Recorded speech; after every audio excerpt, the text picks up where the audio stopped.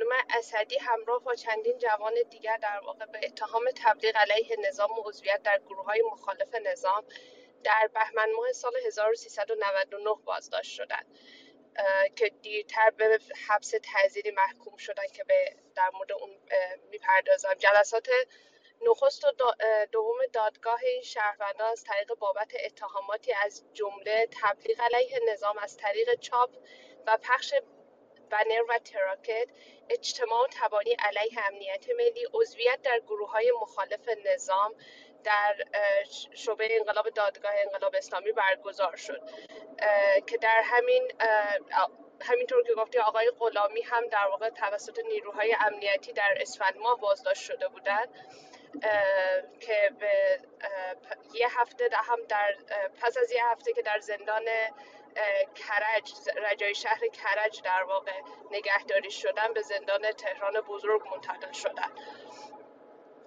مهران آذری و فریبا و اسدی هر کدوم به ترتیب یکم بهمن ماه و سوم بهمن ماه توسط ماموران وزارت اطلاعات بازداشت شده بودند و به بند 209 زندان اوین منتقل شدند.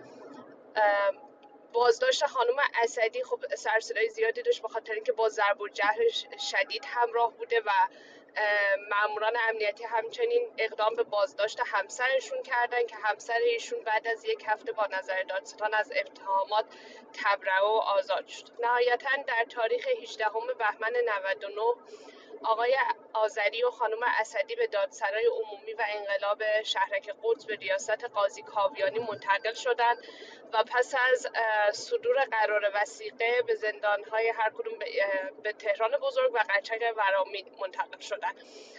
در واقع آقای آذری به تهران بزرگ و خانم اسدی به زندان قرچک ورامین منتقل شدند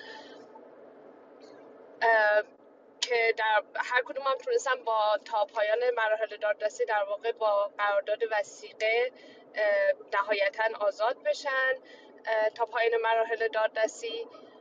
و 10 مهر ماه 1400 در شعبه دوم دادگاه انقلاب هر کدوم از بابت اتهامات تبلیغ علیه نظام به 1 سال حبس تعزیری و مسعود وظیفه از بابت اتهام معاونت در تبلیغ علیه نظام به 6 ماه حبس با احتساب ایام بازداشتشون در واقع محکوم شدن.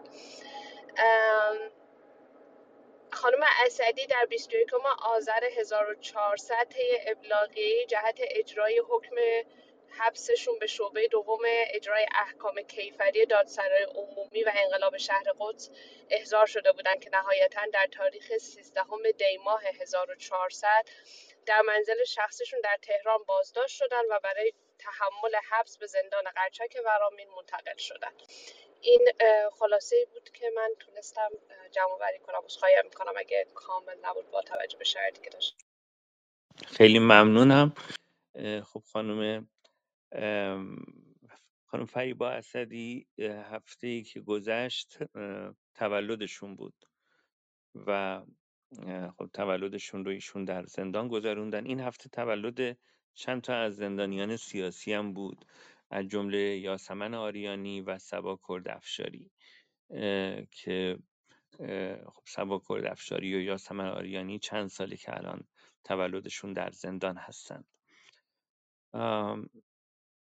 خب خانم اسدی در چند وقت گذشته بارها نامه‌هایی رو منتشر کرده و اعتراض کرده به شرایط زندان قرچک و ما در هفته‌های گذشته هم در مورد نامه‌های ایشون در همین اتاق صحبت کردیم یا برخی از نامه‌هاشو در شبکه‌های اجتماعی آموزش‌های توانا هم منتشر کردیم.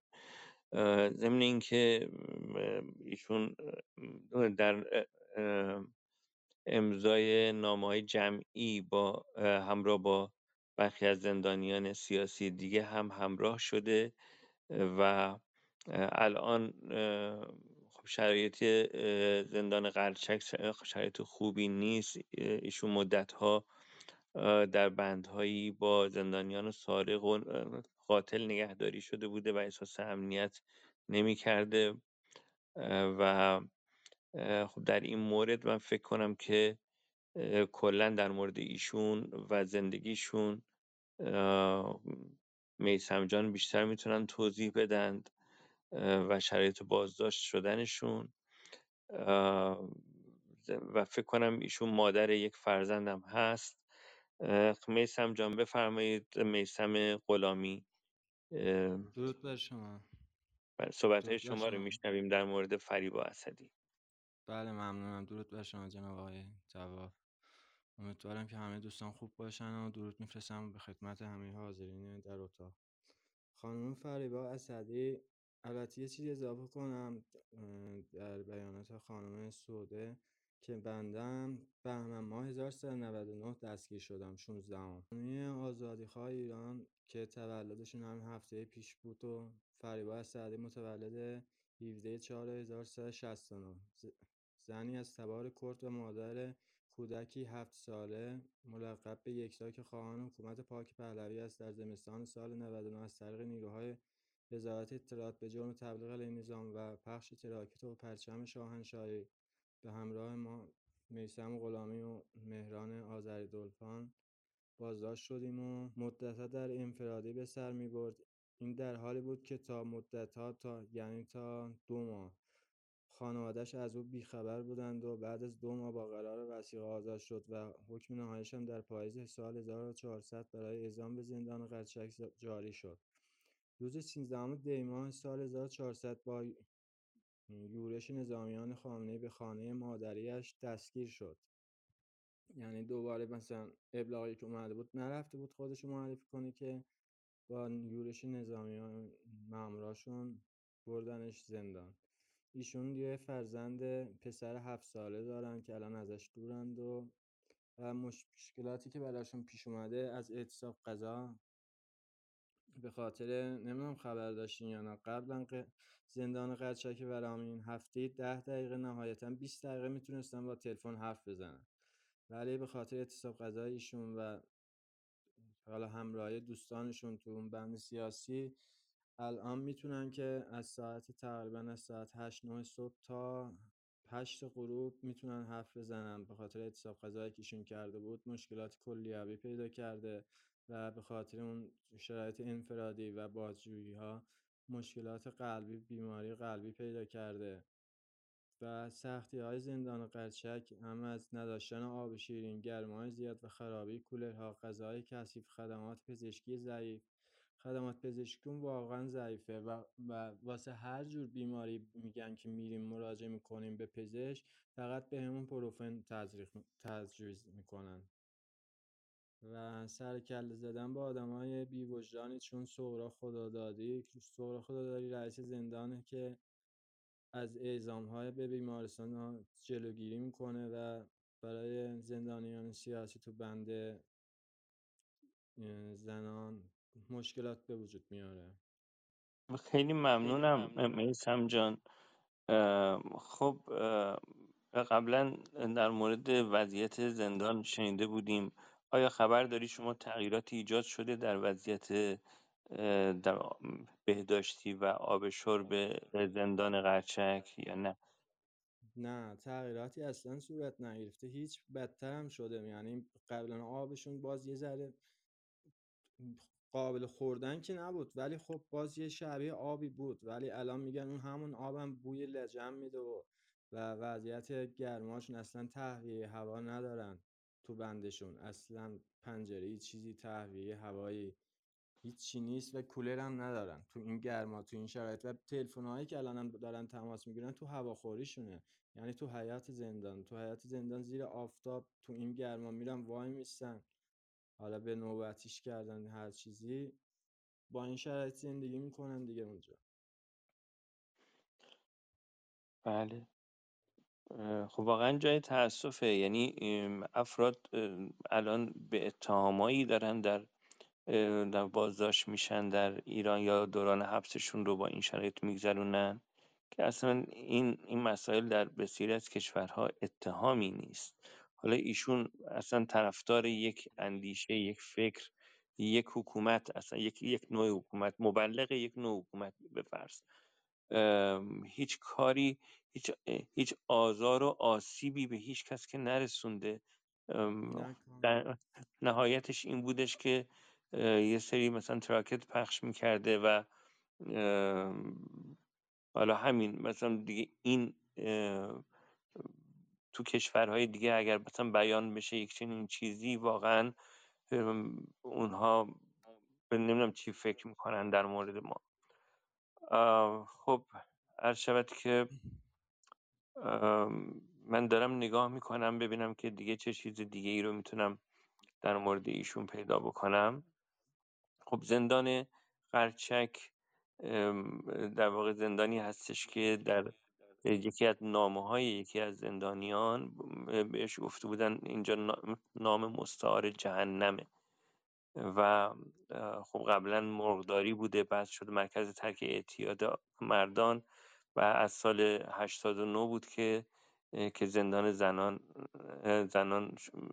اون قسمت شد زندان زنان. الان دیگه کاملا شده زندان قرچک رو کردن زندان زنان و به این زندان تهدیدک دوم هم میگن.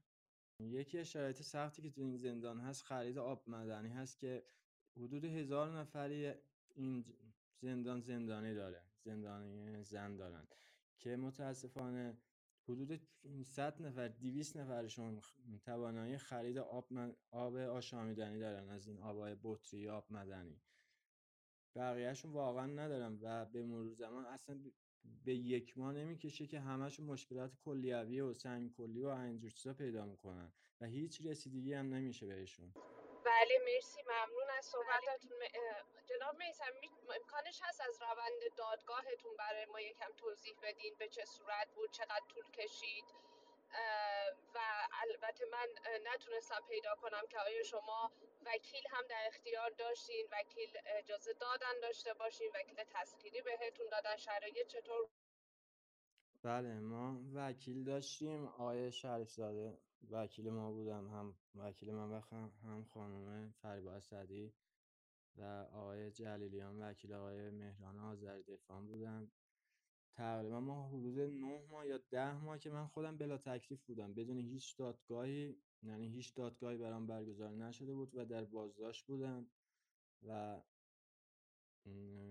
بعد از 3 جلسه دادگاه که دو جلسه اولش منتفی شد، یعنی برگزار نشد کلا، و جلسه سومش برگزار شد، به ما حکم دادند و حکمشون هم که وقتی دادند تقریبا حبس من تموم شده بود، چون 1 سال که حکم داده بودن حبس من تموم شده بود. حدود 2 ماه هم اضافه تر موندم تا به قول معروف حبس قطعی بشه و بشینه رو پروندم، که حبس قطعی شد. اومدیم بیرون و خانم فریبا اسدی که با وثیقه بیرون بودند رفتند داخل زندان.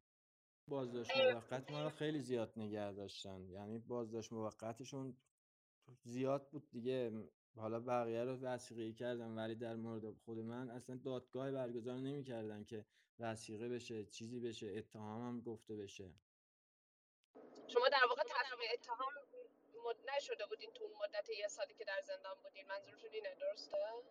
بله. میتونم بپرسم چرا دو تا دادگاه اولتون در واقع برگزار نشد؟ دادگاه اول که گفته بودن که اصلا اطلاع نداریم ایشون زندانه، یعنی بقیه رفته بودن دادگاه ولی من چون نبرده بودن از زندان به دادگاه گفته بودن که اصلا اطلاع نداشتیم ایشون زندانه و دادگاه اول اونطوری برگزار نشد و دادگاه دوم مصادف شد با هک دوربین‌های امنیتی اوین، به خاطر اون دادگاه ها رو عقب انداختن. خب خانم فریبا اسدی همونطور که گفتیم حقوقشون مثل خیلی از زندانیان دیگر در زندان قرچک رعایت نمیشه. حالا به خاطر گرایششون هم خیلی وقتها در خیلی از شبکه‌های تلویزیونی از ایشون و خیلی از زندانیهای دیگه اسمی برده نمیشه و وظیفه ماست که این زندانیانی که گمنام هستند اینها رو بیشتر معرفی بکنیم به مردم و چون در گمنامی خب حکومت هر بلایی میخواد به سر این زندانیان میاره، اونها رو با زندانیان جرایم قتل و مواد مخدر اینها هم بند میکنه و از نظر سلامتی گاهی وقتا در خطر میافتن.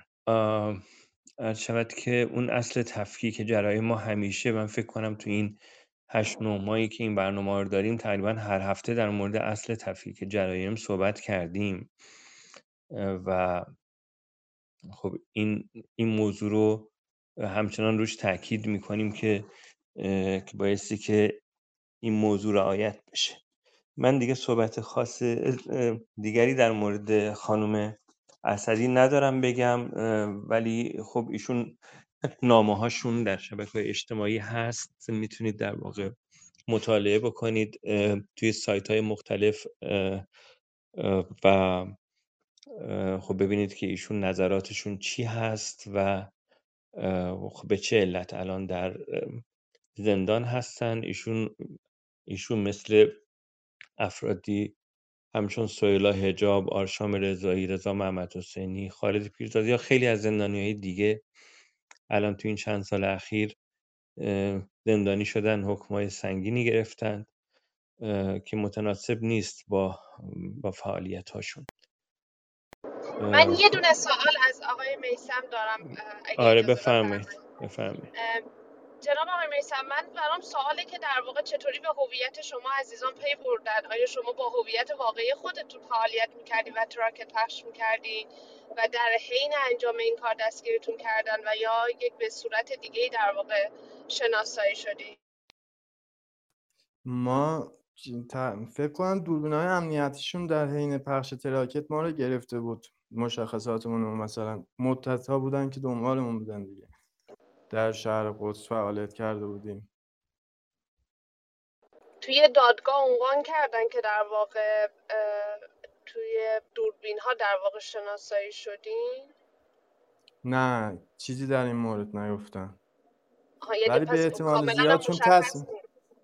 آخه تصویر آورده بودن نشون میدادن، فکر کنم همون دوربینا گرفته بودن که عکسامونو، یا از رو شماره پلاک ماشین، یا با فعالیت تو گروه ها به صورت یه چیزی معایبی که داره، زنجیروار بچه‌ها که لو میرن زنجیروار هم دیگر مثلا لو میرن پشت سر هم یه چند نفری. حالا درسته، با توجه به ممنونم. این تجربه میثم جان چه پیشنهادی دارید؟ مثلا الان شما میگید که احتمالا از طریق دوربین ها یا پلاک ماشین یا همین نوع ارتباط بچه ها توی گروهتون بچه ها لو رفتن. برای سایر فعالان که افرادی که بخوان در ایران و در آینده این فایل رو بخوام بشنون، چه توصیه‌ای دارید که چه اقدام‌هایی بکنن که کمتر به خطر بیفتن؟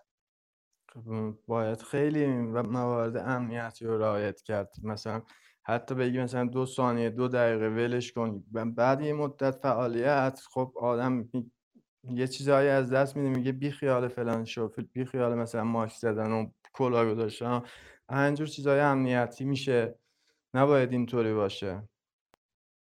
و اینکه اگه اجازه بدین من شرح یه سری مواردش رو نام ببرم آقای طواف، چون من با یکی از دوستانی که در این زمینه تحقیق کرده بود صحبت کرده بله بودم. بله بعد جناب آقای میثم هم اگه چیز دیگه‌ای به ذهنشون رسید ممنون میشم اضافه کنم. اول بله از همه حتما. دوستانی که میخوان این کارو بکنن خیلی مهمه که همیشه دستکش رو داشته باشن، چون خیلی به این مورد توجه نمیشه.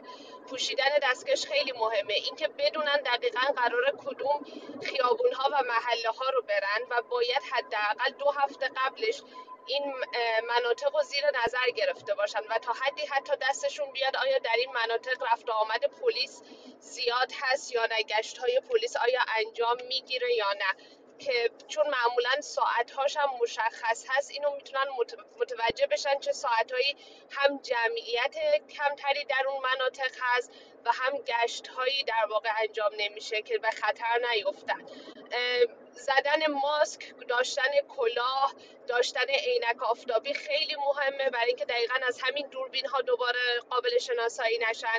خیلی مهمه که با وسایل نقلیه خودشون رفت آمد نکنن و اگرم این کارو کردن لازمه که اون وسایل نقلیه در کوچه هایی با فواصل بیشتری در واقع پارک شده باشه و نزدیک همون مناطق نباشه. مثلا اگه به هر محله‌ای میرن در یک محله بالاتر و پایینتر در واقع وسایل نقلیه‌شون پارک شده باشه. ترجیحاً وسایل نقلیه به صورتی نباشه که شناساییش خیلی آسان تر باشه. وسایل نقلیه مثل موتور بیشتر قابل قبول، خوب که البته برای خانم‌ها استفادهش سخت‌تره چون همون سوار موتور بشن هم در خطرن که پلیس اونها رو بخواد نگه داره. و همینطور که گفتم 2 هفته قبلش حتما باید شناسایی کنن مناطقی که رو میخوام برن، در تلاش کنن. هیچ وقت نباید تنها این کار رو انجام بدن، حتما یک نفر رو داشته باشن، تلاش کنن که با یک نفر باشن، تنها این کار رو انجام ندن. وسایل خودشون مثل موبایل و این چیزها رو نبرن و برای عکاسی سعی کنن یا از دوربین عکاسی استفاده کنن و یا از گوشی دومی که سیم کارت نداره و اطلاعات شخصی خودشون نیست درون اون موبایل یا تلفن همراه در واقع استفاده کنن برای عکس برداری.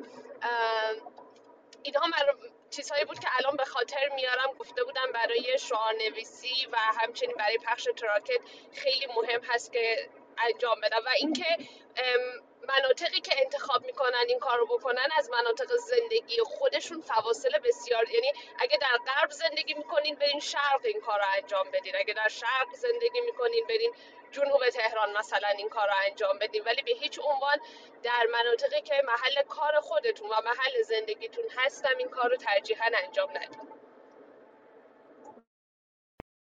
جناب میثم اگه حالا مواردی هم میتونین به این نکات ایمنی اضافه کنین خیلی خوب میشه، اگه چیز دیگه ای هم به ذهنتون میرسه.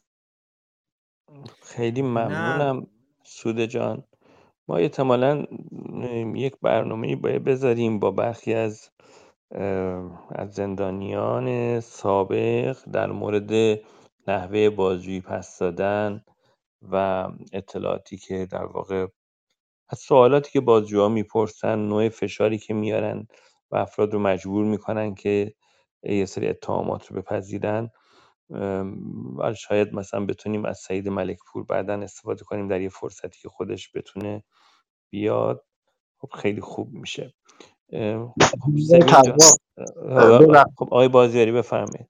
ببخشید من عذر میخوام. من خبری رو که خانم انصاریفر اعلام کرده بود که مادر امیرحسین بازداشت شده، الان تماس که مادر امیرحسین داشتن گفتن نه خبر کذبه.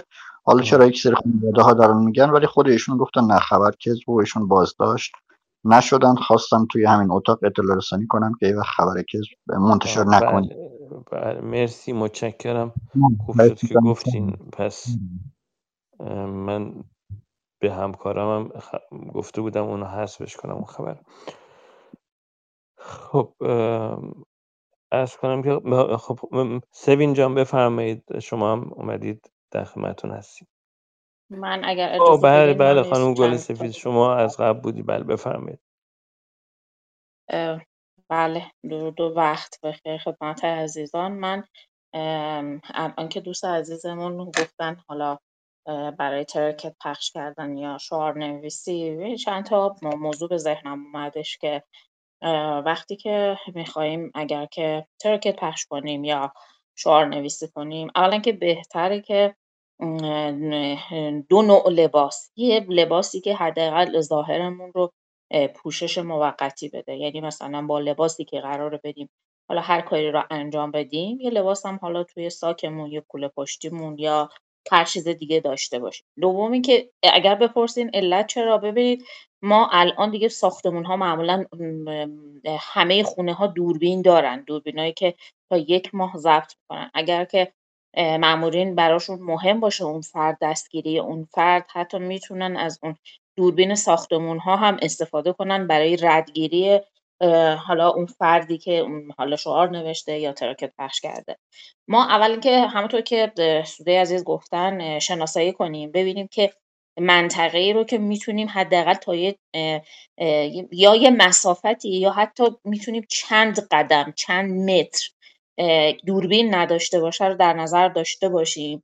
وقتی که کارمون تموم شه به اون محل نزدیک بشیم، نه اینکه ماشینمون یا هر چیز دیگه‌ای پارک باشه برای گذر از اونجا. توقفی حداقل 1 تا 1 ساعت و نیم 2 ساعت رو داشته باشیم، به دلیل اینکه این افراد میخوان شناسایی بکنن، رد اون افرادی که میان از توی ساختمونا هم که بخوای بریم، بعضیا بیرونشون هم یا اداره‌ای هستش که فیلم برداری میکنه، شما اون وقفه زمانی رو که بدین تشخیصش یه خورده سخت میشه برای اون افرادی که میخوان دستگیر بکنن. یعنی از اونجا ممکنه 200 نفر، ممکنه 20 نفر، ممکنه 10 نفر رد بشن. وقتی شما اون وقفه رو اونجا بدین، هیچ دوربینی شما رو نگیره، تو اون فاصله میتونین لباستون رو عوض کنین، ظاهرتون رو یه کوچولو تغییر بدین، نه که بازم شناسایی بشین. اون توقفه باعث میشه که ندونن که شما همون فردی هستین که از جلوی این دوربینا رد شدین، حالا با هر ظاهر قبلی که داشتین. این نکته‌ای بودش که می‌خواستم یادآوری کنم خدمت دوستان. و تا اینجایی هم که ممکنه از وسیله عمومی هم میتونن استفاده کنن، حالا اگر ساعت دیر وقت شب نباشه میتونن از وسیله عمومی هم استفاده کنن، ولی اگر از وسیله خودشون هم استفاده میکنن، باز این هم میتونه نکته‌ای باشه که یه تایمی، یه وقفه‌ای بدیم از اون وسیله استفاده کنیم. چون دوربینا که میدونین خیلی واضح علنا دوربینایی گذاشتن که کاملا تو اون خال صورتتون هم میتونن، چه می‌دونم، منفذای صورتتون هم میتونن نشون بدن از جایی که هستی، از ماشینی که سوار هستی. این هستش که اون وقفه میتونه خیلی کمک کنه برای اینکه رد گم کنیم، گیر این افراد نیافتیم. می‌خواستم اینجا یادآوری کنم که ضبطم میشه، اینو تا اگه کسی هم خواست بشنوه شاید بتونه که مفید باشه. و تأسفم رو اعلام کنم برای این موج جدید دستگیری ها، واقعا با خانواده ها همدرد هستیم و اینجا اعلام میکنم که جمهوری اسلامی این رفتارش داره نشون میده از وقایع به زمان اوایل انقلاب که قرار بودش که کودتای 57 اتفاق بیفته، تمام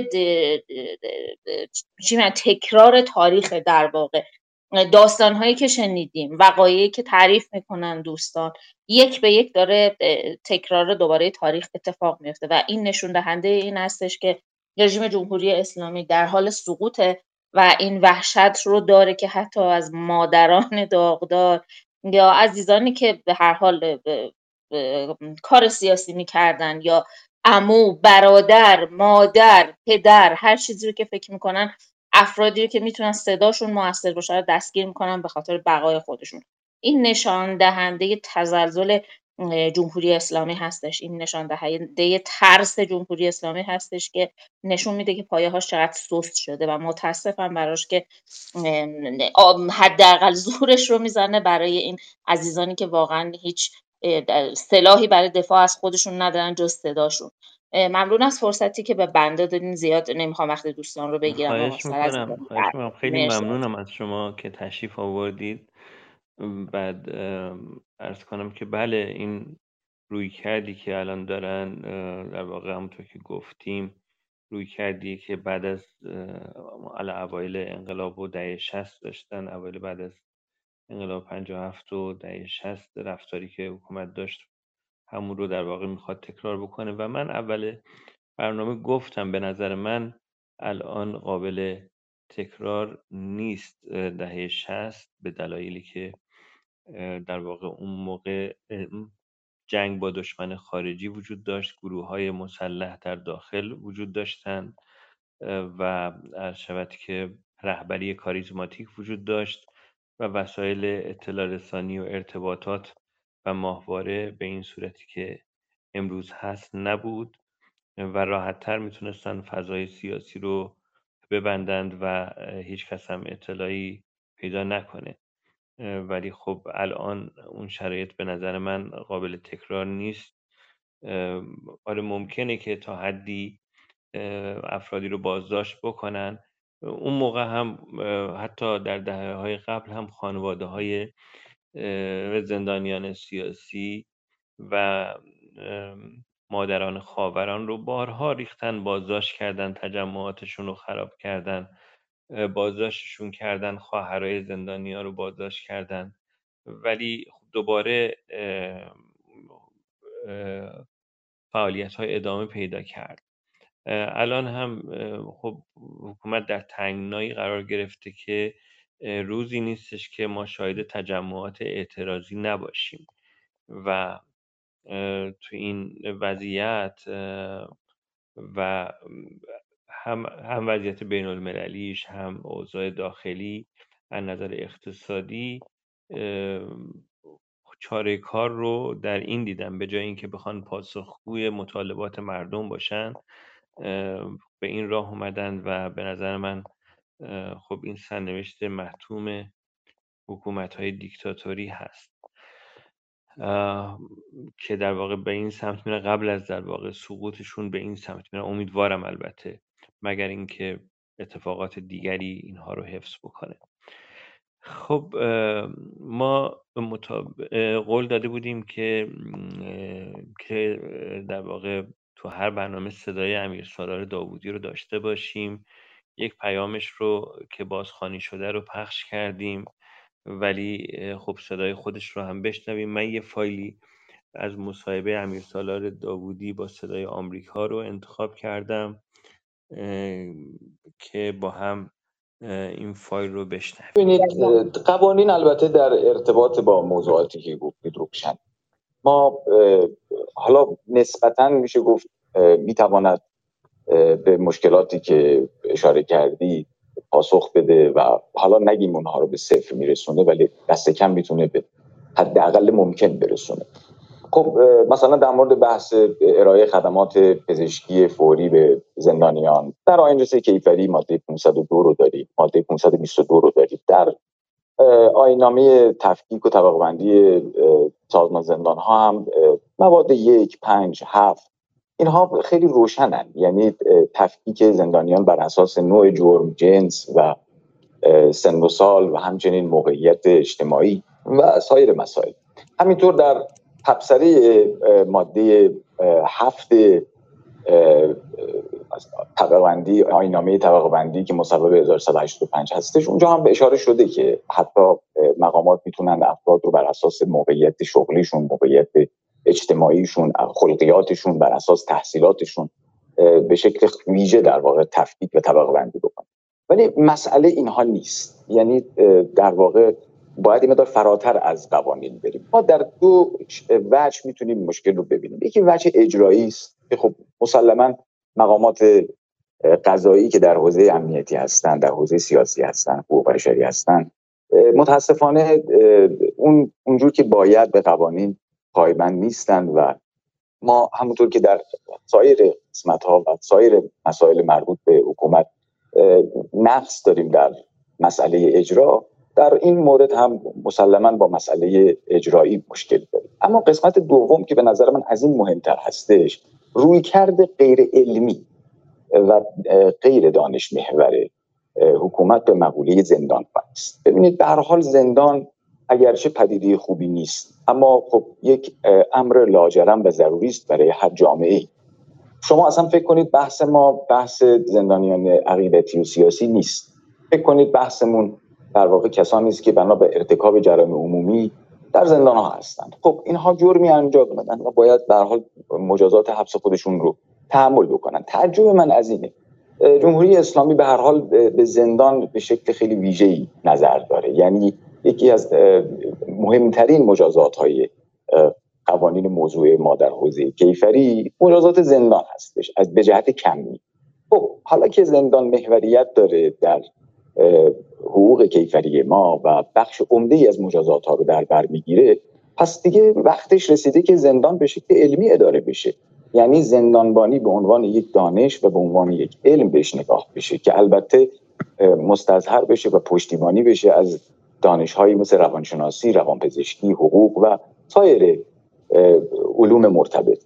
ولی متاسفانه همونطور که می‌بینیم، همونطور که در سطح کلان به طور کلی، حالا آقای داوودی ما فکر می‌کنیم هنوز با این شرایط خیلی فاصله هست با این شرایط آرمانی. حالا با توجه به همین بخشنامه‌ها و با اتکا به همین بخشنامه‌ها و به طور دستوری آنچه در حکم جدید مدیر کل زندان‌های استان تهران هم به اون اشاره شده، آیا میشه منشأ تغییر بود و نسبت به بهبود شرایط زندانیان سیاسی و مدنی از طریق تفکیک و طبقه بندی زندانیان سیاسی امیدوار بود یا نه؟ اگر آیین‌نامه‌ها و بخشنامه‌های از این دست حاوی مطالب جدیدی باشند یا تفسیر قوانین موضوع رو بکنند یا راهکارهای عملی رو بهش بپردازند برای اجرای درست‌تر قوانین، بله ممکنه این آیین‌نامه‌ها و بخشنامه‌ها کمک کننده باشه. اما تجربه ثابت کرده که بخشنامه‌ها و آیین‌نامه‌ها و دستورالعمل‌ها معمولاً چیزی فراتر از آنچه که قانون میگوید نیست. یعنی مثلا شما در مورد جرم سیاسی حتما یادتون هست قانون جرم سیاسی در سال 95 تصویب شده.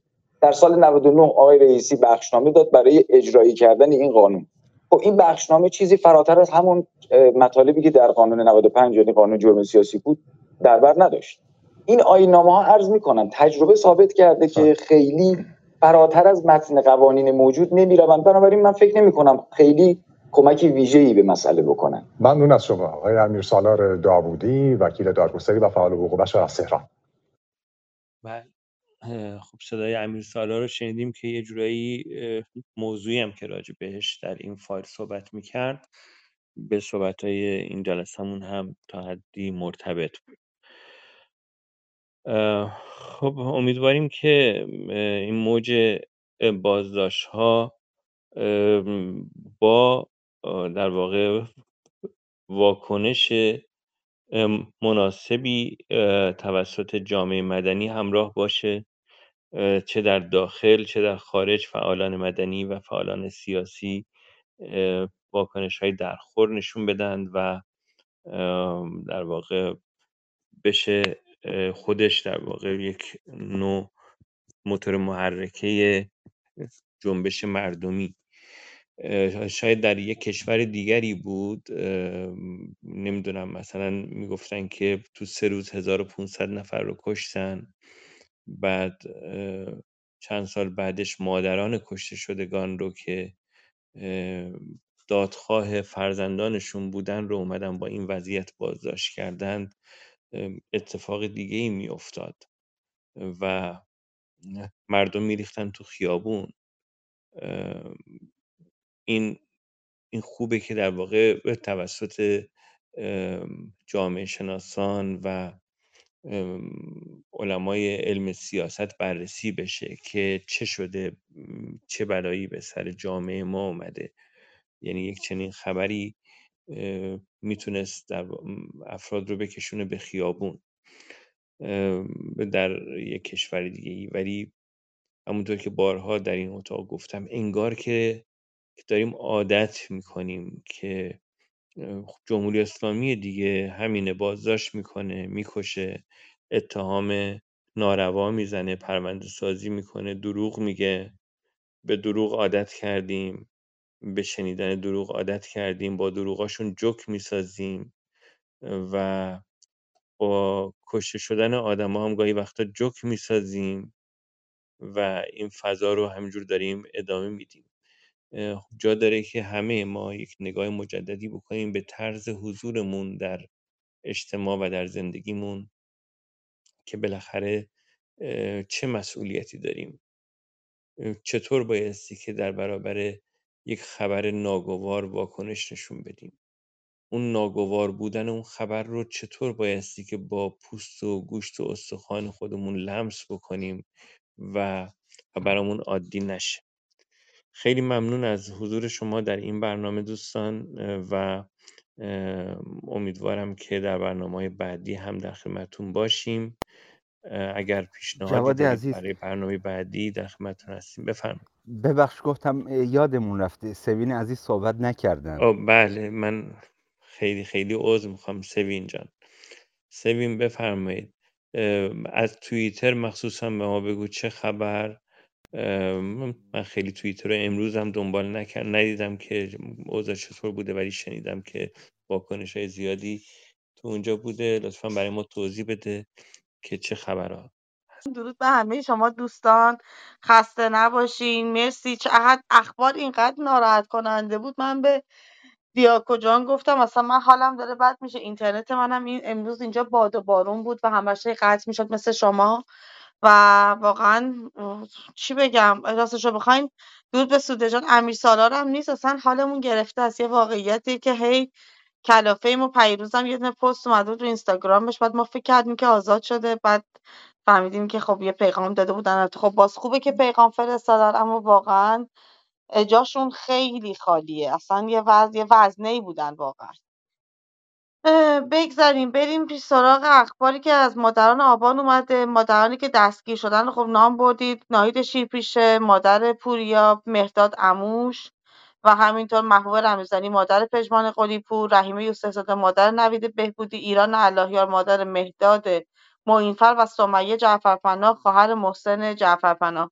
از دیگر عزیزان هم که خبر دارید که اتفاقی افتاده، یک دونه پوستر به زبان عربی بچهای کمپین در حمایت از روز حجاب و آزادی زندانیان سیاسی و زندانیان زن آماده کردن که پخش کردن. پوسترهای بسیار زیادی دوستان نیما و بقیه بچه‌ها آماده کردن، رو صفحه کمپین گذاشتن و خب همه واقعا چی بگم، یکم با سعید دانور هم که شنیدید که دستگیر شدن و خانواده پوریا بختیاری رو همگی خانواده رو موبایل هاشون رو گرفتن. فعلا فضای توییتر بسیار حجم بسیار زیادی از توییت هاست در مورد هم محیط زیستمون و امروز متاسفانه دوباره یک پسر بچه هم در هوتک ها جانش رو از دست داد و فقط 7 سالش بود. آمارهای اعدام ها رو که خودتون از من زودتر گفتین، اما بلوچستان هم موضوع اصلا خوبی نداره متاسفانه. نمیدونم اصلا دیگه باید از کجاش بگم. از یک طرفم که در مورد این هفته بسیار هشتگ سیو لیک ارومیه بود که هشتگ های داغی بود. تا 100,000 هشتگ زده شد. یک روز 74,000 تا شد و امروز هم تا 14,000 هشتگ رو من دیدم که ترند اول ایران بود. دیروز ترند اول خاورمیانه رو گرفته بود. متاسفانه در کمتر از 1-2 سال 90% از آبهای دریاچه ارومیه خشک شده و فلامینگوها از بین رفتن. متاسفانه در پروانه سفید وارد جنگل‌های بلوط لرستان شده. جنگل‌ها در خطرن و یک بخش عظیمی از جنگل‌ها سفید شدن. نفس‌های ایران داره به شماره میفته. اگه از این طرف دریای نمکمون خشک بشه، چون ارومیه شورترین دریاچه عمیق دنیاست و خشک شدنش تبعات بسیار بد جهانی رو خواهد داشت. همچنین مثل آمازون که در حال از بین رفتن هست، اگر بلوط‌های لرستان هم از بین بره، من فکر می‌کنم واقعا نفس‌های ایران به تنگ خواهد افتاد. به حال اینها اخبارهایی بودن که این چند روزه داغ هست. از حجابم براتون بگم که تقریبا همه حمایت کردن. از تمام گروه‌هایی که من داشتم چک می‌کردم، رصد می‌کردم، همگی حمایت کردن، چه خبرگزاری‌ها چه افراد بزرگ. ولی خیلی برام سوال شد که چرا هیچ اتاقی در مورد حجاب در کلاب هاوس امشب تشکیل نشد. من می‌خواستم یک اتاقی بگذارم، هم با شما هم برابری داشت و همین که واقعیتش رو بخوایم ماهان و صبح ببرم مدرسه و در توان من نیستش که بتونم تنهایی همه کارها رو هندل بکنم. ولی خب توی توییتر بودم، هشتگ رو گذاشتم، بچه‌های دیگه استفاده کردن گذاشتن و همینطور فعلا بیشترین اخبار در مورد موج بازداشت هاست، در مورد حجاب بی حجاب هست و همچنین شرایط بدی که برای جنگل ها و رودخانه ها اتفاق افتاده. میگم فعلا فضای خوبی نداره، فضای پر التهابیه و منتظریم ببینیم. مهمترین مسئله هم که الان در حال اجراست همین داستان مادران دادخواه. الان هم که آتنا دائمی هم دوباره توییتی کردن در مورد مادران دادخواه که حالا من اون رو هم براتون میخونم. با شناخت از جسارت و شهامت خانواده‌های دادخواه و مادران آبان 98 دارم، همین حالا هم مشغول خراب کردن سقف و دیروارهای انفرادی بر سر ماموران امنیتی هستند. حتما آنجا هم یک صدا فریادند و میگویند و میخوانند. کسانی رو بازداشت کردن که ترس برایشان معنا ندارد. و توماج صالحی هم حمایت کرده. تقریبا همه مادران دادخواه رو دستگیر کردن. طوفان باز همچنین نوشته که وحشت رژیم زمانی که از روی زوال به دادخواهان و داغدار عزیزانش هم هستن رحم نمی‌کنن. و همینطور تمامی عزیزان، خود پوریا همینطور حمایت کرده و اعتراض کرده به موج بازداشت‌های فعالان سیاسی و خانواده‌های دادخواه پوریا زراعتی و تقریبا همه در مورد این عزیزان در حال صحبت هستند. ولی خب یک پیامی هم الان دارم میبینم که هشدار وزارت اطلاعات: با سلام، شماره در اختیار شما با سامانه‌های اغتشاشگر ضد انقلاب در فضای مجازی در ارتباط است. طبق قانون این اقدام جرم و تکرار آن منجر به اقدام قانونی خواهد شد. چنانچه توضیحی در این باره دارید به این شماره پیام بدید. پیامک‌های جدیدی هم که الان من براتون خوندم برای کاربرانی که از شبکه‌های اجتماعی استفاده می‌کنن داره متاسفانه دست به دست میشه و داره از طرف خود وزارت اطلاعات ارسال میشه. به هر حال یک موج وحشتی جمهوری اسلامی رو فرا گرفته. من امیدوارم این موج وحشت به سرنگونی برسه. سرنوشتی که برای سریلانکا اتفاق افتاد امیدوارم برای خامنه‌ای هم اتفاق بیفته و همینطور برای دیگر ظالمانی که دارن بر مردمشون اینقدر ظلم میکنن. مرسی جناب طواف، کامبیز عزیز، دیاکوی عزیز، سوده بانو، جناب خانم گلبانوی نازنینم. مرسی، خیلی استفاده بردیم از صحبتات.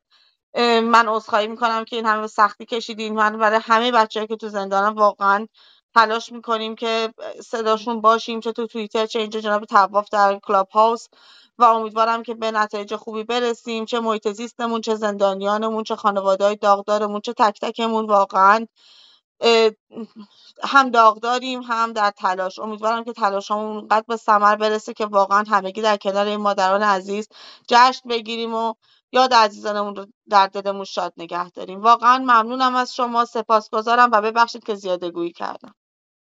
خواهش میکنم، خیلی ممنون از شما. حالا در مورد اون موضوع در واقع کارزار حجاب بی حجاب صحبت کردید. خب به نظر من خیلی کارزار مهمی هست. البته یک سری به نظر من ناهماهنگی هایی وجود داشته و مثلا یک زمان، یک ساعت مشخص باید اعلام بشه که همه همزمان در واقع این فعالیت رو در سراسر کشور انجام بدن، که این ساعت و زمان توسط کسایی که این در واقع این برنامه رو راه انداختن، اکانت های گمنام توییتری بودن که شروع کردن، انجام نشد. بعد عرض شود که حالا من برای سری های امیدوارم بعدی جناب طواف، من امیدوارم فعالیت‌ها رو به صورت مخفی خودشون داخل شبکه‌هایی که داخل ساختن انجام بدن آره که خب این حالا کمتر به دست مامورین بیفته. من فکر می‌کنم اون خیلی بهتر از اینجوری پیمان، یعنی اعلام‌های خارجیه، چون اینجوری میتونه واقعا بله دستمایه سیستم بله. باشه. ولی یک نه چیزی رو هم حالا شنیدم، اجازه بدید. خانواده هم حمایت بکنن. این هم در نظر داشته باشن که خانواده هم حمایت بکنن از این حرکت، واقعا مهمه. بله بله. خب ما حالا راجع به این موضوع خیلی مطلب منتشر کردیم تو شبکه‌های اجتماعیمون، توصیه‌ای کردیم در مورد این قضیه که چطور خانواده‌ها، سالمندان، حتی افراد محجبه بیان حمایت بکنن از این جریان. اما یه چیزی که هستش، خب من به نظرم خب بایستی که حالا برای سریای بعدی مخصوصا یه کاری کرد که حمایت همه رو بیاریم پشت سر این قضیه، یعنی خواننده ها، داریوش، ابی، گوگوش، هنرمندا، گلشیفت فراهانی، اینا رو همه رو باید آورد پشت سر یک چنین جریانی. افرادی که تاثیرگذار هستن تو اجتماع و خب حمایت بکنن. جمهوری اسلامی از حجاب، رقص، شادی، با این چیزها، از این چیزها میترسه و با همین چیزها میشه باهاش مبارزه کرد. یکی از روش‌هاش شاید این باشه. شما تصور کنید مردم قرار بذارن هر شب سر یک ساعت مشخصی با یه آهنگ شاد بیان تو خیابون بدون حجاب برقصن. وقتی که گستره جغرافیایی یک چنین کاری زیاد باشه، گسترده باشه، اینقدر اینا نیروی سرکوب ندارن که بخوان سرکوب کنن و این باعث میشه که مردم قدرت خودشون رو ببینن، همدیگه رو ببینن، قدرت خودشون رو باور کنن. امیدوارم حالا یک چنین برنامه‌هایی تاثیرگذار باشه. موضوع دریاچه ارومیه و محیط زیست بسیار بسیار مهمه، یعنی اصلا مهمترین موضوع ایران شاید محیط زیست باشه الان. ولی من یه ولی که میگم برای اینه که متوجه شدم که وقتی کارزار حجاب بی حجاب را افتاد، یک عده اومدن توی شبکه‌های اجتماعی زیر زیر پست‌هایی که راجع به حجاب بی حجاب داشتیم هشتگ در مورد دریاچه ارومیه میذاشتن، هشتگ درباره سربازی اجباری میذاشتن. یعنی با یک موضوع دیگری میخوان یک موضوعی که همین الان میتونه حکومت رو به لرزه بیاره، به لرزه بندازه، در واقع اون رو کمرنگش کنن با یه موضوع مهم و اون هم در واقع سر جاش بسیار مهم و اساسیه. اما به نظرم میاد که جوی که در واقع راه انداختن یک جوری برای کمرنگ کردن این موضوع در واقع کارزار حجاب بی حجاب بود و امیدوارم که این ظرافت‌ها رو ما بتونیم تشخیص بدیم. خب و روش‌های ارتش سایبری دیگه میان کامنت میذارن، الان موضوع اصلیمون حجاب، در حالی که این حجاب و بعضیا میگن که این موضوع انحرافیه، ما باید از مردم سریلانکا یاد بگیریم اصل جریان رو بزنیم، در حالی که این موضوع حجاب در واقع همون اصل جریان این حکومت ایدئولوژیک هست و این رو متوجه نمیشن برخی از دوستان یا عمدن چنین چیزایی رو میگن. امیدوارم همگی خوب باشید، سلامت باشید، پر انرژی باشید. هر نتیجه‌ای که فردا ایجاد شد در مورد این موضوع مبارزه با حجاب اجباری، جریان مبارزات مردم ایران ادامه داره با همه این بازداشت‌ها و بگیر و بندها. در طی تمام این 40 و چند سال جمهوری اسلامی هزاران نفر رو بازداشت کرده، کشته و خشونت‌های زیادی رو به کار برده، ولی هیچ وقت نتونسته صداها رو خاموش بکنه. صداها همچنان باقی است و مبارزات ادامه داره برای آزادی و برابری. خیلی ممنونم از شما دوستان. تا برنامه بعد منتظر پیشنهادهای شما هستیم. لایک، کامنت و سابسکرایب یادتون نره.